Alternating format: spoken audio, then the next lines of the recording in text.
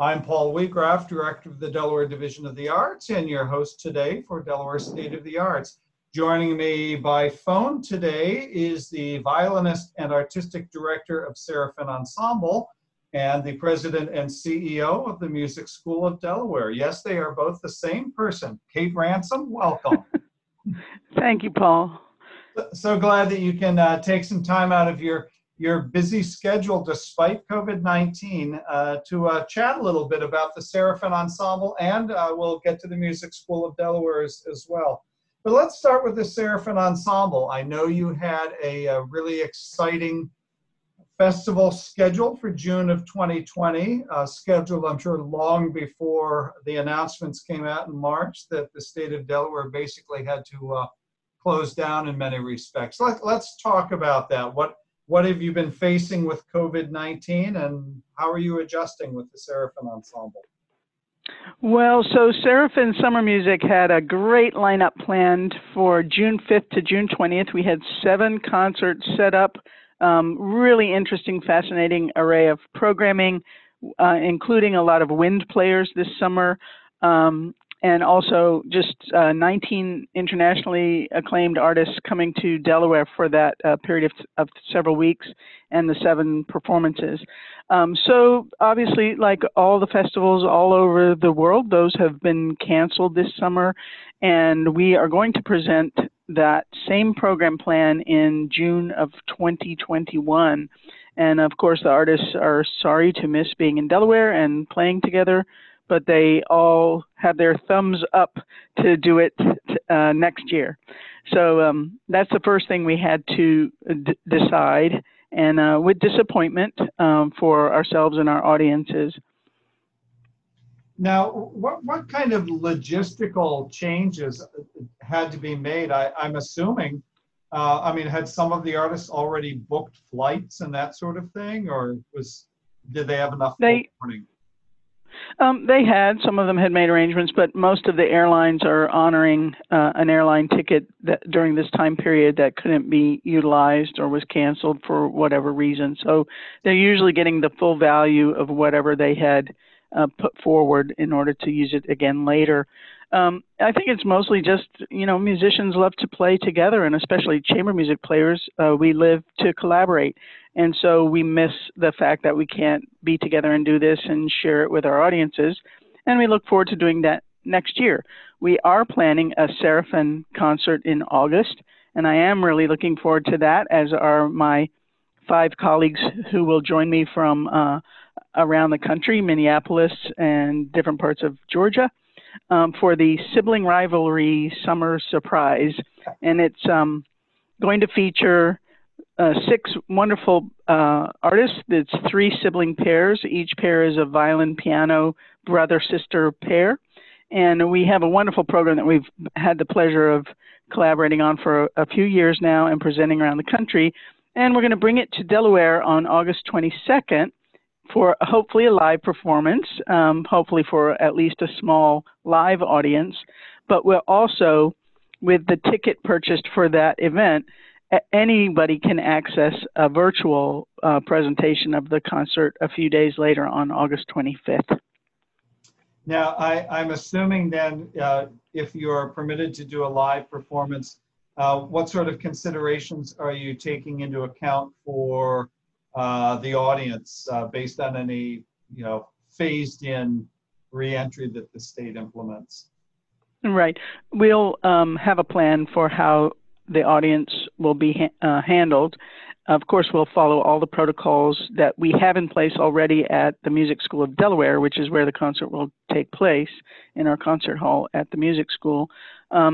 And also, we will, of course, respect any limitations on audience size. So if they're allowing gatherings of 50 people, we will limit it to the first 50 people who sign up for the live concert. But in this way, by repeating it virtually a few days later, we'll have a high-quality live recorded concert that is presented as an event, and we'll have a host, and it'll be a lot of fun too. We've already been dabbling with that at the music school and had some wonderful experiences already.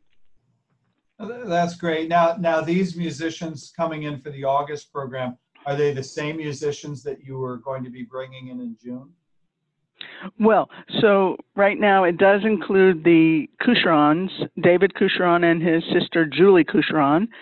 David is the concertmaster of the Atlanta Symphony, a phenomenal virtuoso violinist, and his sister Julie is a virtuoso pianist. They're a Norwegian brother and sister who have settled in the United States and are pursuing their careers here. The other two sibling pairs are Michael Kim and Helen Kim. Michael Kim is the dean or director of the music department at the University of Minnesota and a wonderful pianist. And his sister Helen is the violin faculty chair of the string department at Kennesaw State University in Georgia. And then the last pair, the third pair, is my brother and me, William Ransom and me, and so he's the chair of the piano department at Emory University, and well, you know who I am. Yeah. So and hence was it sibling rivalry that you mentioned? Yes. Yeah. Yes. Yeah. And it's a lot of fun. We have a program that we've specially designed that has some friendly feuding in it, and also allows each pair of siblings to show off some finesse and some virtuosity. But it's a really, really fun program for the audience. It's very high-spirited, and we think our Delaware audience will really enjoy it. Now, I'm curious, and stop me if I'm getting too personal. Did you and your brother share the same music teachers growing up? Well, we went to the same academy, not dissimilar from the Music School of Delaware. It was a pre-collegiate, non-degree granting school called Blair Academy of Music in Nashville, Tennessee, where we grew up. But he was studying piano, and I was studying violin. So, yeah, I would say we probably coached with some of the same teachers in chamber music, or when we would play together. But obviously we had separate teachers for our primary instruments.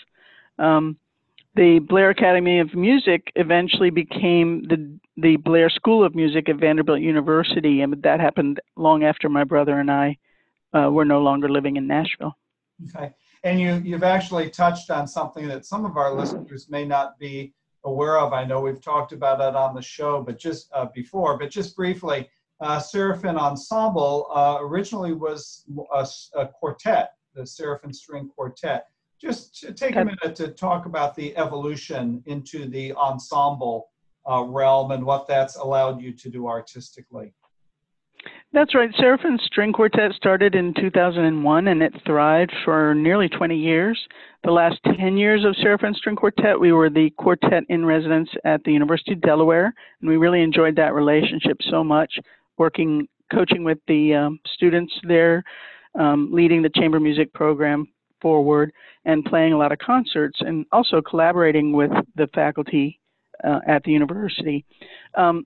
Things shifted at a certain point, and we were having a lot of challenges through, I would say, the last 10 years of Serafin Quartet, trying to maintain our personnel, especially the viola position was turning over too frequently, and it was frustrating, like starting over every time.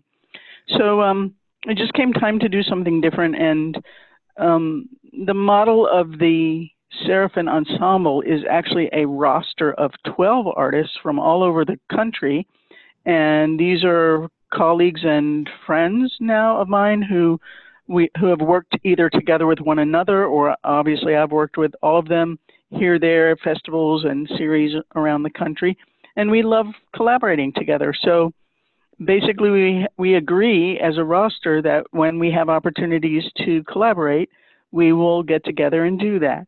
And we have developed a little bit of a repertoire now that we've played together, some pieces that we've played repeatedly.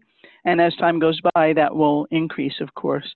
But it's a wonderful group of musicians who have various roles in orchestras, on university faculties, and in other groups. One is a wonderful jazz bassist, Miles Brown. So everyone has their own role here, there, wherever they live, but they also all love to collaborate in small ensemble, small unconducted ensemble. And so that's our meeting ground in the Serafin Ensemble, is our love of chamber music.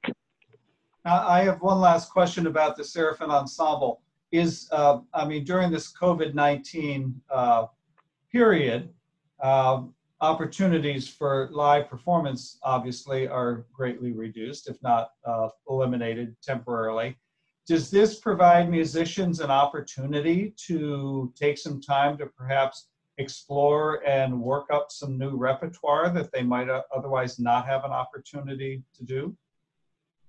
Well, certainly when we're not preparing for imminent concert appearances, that is a whole different kind of time for us to work in a different way. Mm-hmm. So we don't have the urgency of readiness for whatever's coming up next on the calendar. And I'm sure that each artist, each musician handles that opportunity in different ways. Some people maybe take a break. Some people do delve into revisiting their craft, maybe doing more studies, and some will learn repertoire that has been on the shelf that they've been longing to play, but they haven't had that kind of time, the luxury of the free time to start something new from scratch, which is a different undertaking from revisiting something you've played many times. Right. Yeah. It's interesting how we're filling time that, as performing artists is often preparing for a particular performance, and now we're sort of shifting gears. Speaking of shifting gears, I want to switch over to talking about the Music School of Delaware, but let's first remind our listeners that you are tuned into Delaware State of the Arts here on News Radio 1450 WILM and 1410 WDOV. Our guest joining us today by phone is the artistic director and violinist of Serafin Ensemble, and now switching to the Music School of Delaware, Kate Ransom is also the president and CEO of the Music School. So Kate, let's switch to the Music School. I mean, suddenly in mid-March, you were told that you couldn't have students coming into the building. So this was, I'm sure, a shock to all of you as administrators, as well as to the teachers who would host both individual lessons as well as group lessons. How has the Music School adjusted? Because I've seen you're doing some really creative work. Well, thanks. It's been a tremendous transition. The Music School of Delaware was not either outfitted, and our faculty were not particularly prepared for virtual instruction. So the first step we took was to try to acclimate our faculty to how to do that, and bring them along to a willingness to do that. I think pretty soon after the shutdown, the whole community, our staff, our faculty, and our board here at the Music School took in and understood that maintaining engagement with our students and continuing to deliver the mission of the school was essential, and that just because we couldn't do it in the way we might prefer to didn't mean that we couldn't do something meaningful. And so within 3 weeks from the governor's order, we had 85% of our faculty delivering virtual instruction. And already by then we were developing ways to interact and engage with the large ensembles like the Delaware Youth Symphony Orchestra. And they've been so creative and so dedicated to figuring out meaningful things to do. For example, the youth orchestra has had master classes and sectional coachings virtually from our teachers and from members of the Baltimore and National Symphonies. They've worked in special session with a Grammy-nominated composer, and they've had a session with our music therapist about what it's like to cope with isolation. And one of our faculty members has done a session on music and dance related to the music that they're playing. So the creativity has been enormous. The dedication has been phenomenal. And it's really helped us make a meaningful transition to keep so many of our current families active and engaged. And at this time, that may be more important than ever. You know, parents and young ones are shut up at home. So spending their time in meaningful ways that is inspiring and engaging is all the more important. I'm curious because I know you have a track record of teaching children from preschool to seniors. I think you have some students in their 80s. Right. How you mentioned 85% of your teachers pretty quickly were teaching online. What about the students? How has that? What's that retention been like? And do you see differences generationally in their ability to adjust? I think it varies depending on the program. So, for example, we have a very high percentage of our Suzuki Academy students and families and faculty still actively engaged in what they were doing before. And we have certain faculty members who were very conversant with using virtual or distance learning methods. And so we've also tapped them to help the other faculty learn to do that quickly. But yes, it's the span of activities. So the community orchestra has had sessions with their conductor on score reading and how to program a concert. They had an Ask Me Anything session with their conductor, and they've had some sectionals or sessions where they do like an open mic, so they play their excerpts for one another and get a little critique, so they get tips from the conductor and from others. So it's taken creativity and adaptability, and even in our early childhood program, the same thing applies. There are activities that can be done virtually and that can help parents engage with their children, even at a very young age, and keep music in their daily lives. Mm-hmm. Go ahead. We're sure.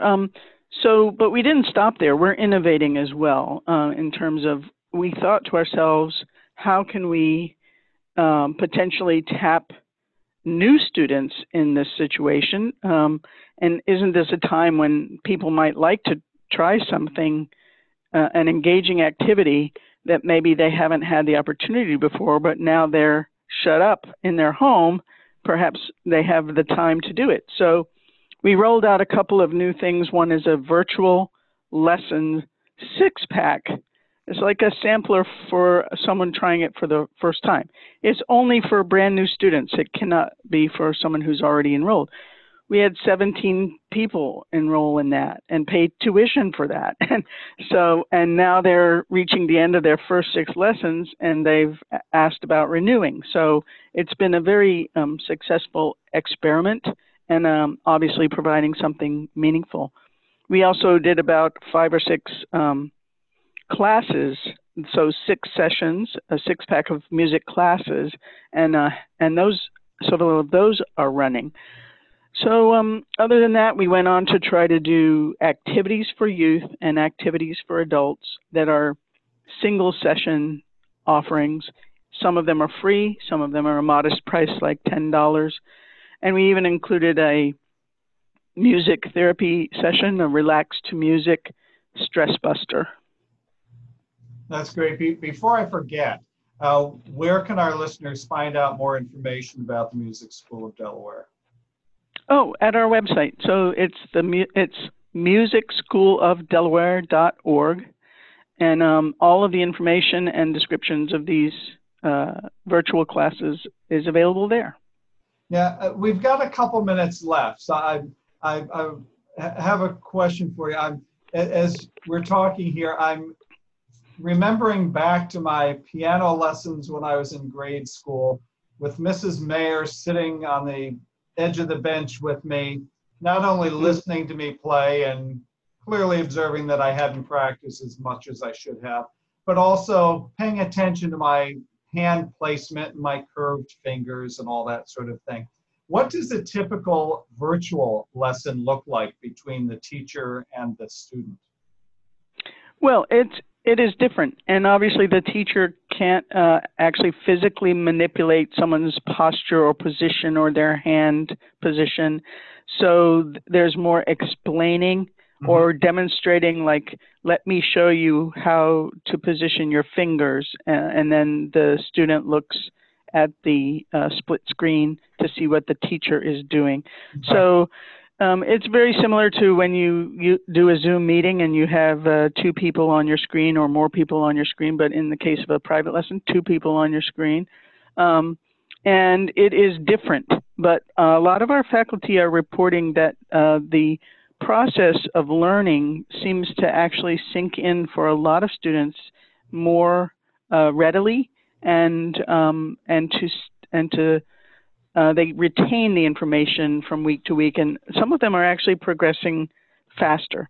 So we're learning so fast about the capabilities and the limitations of virtual instruction. But I think this is all a whole new universe that is opened up to us now, and it's not the future, it's today. So we're just trying to do what we can with what we have in the present.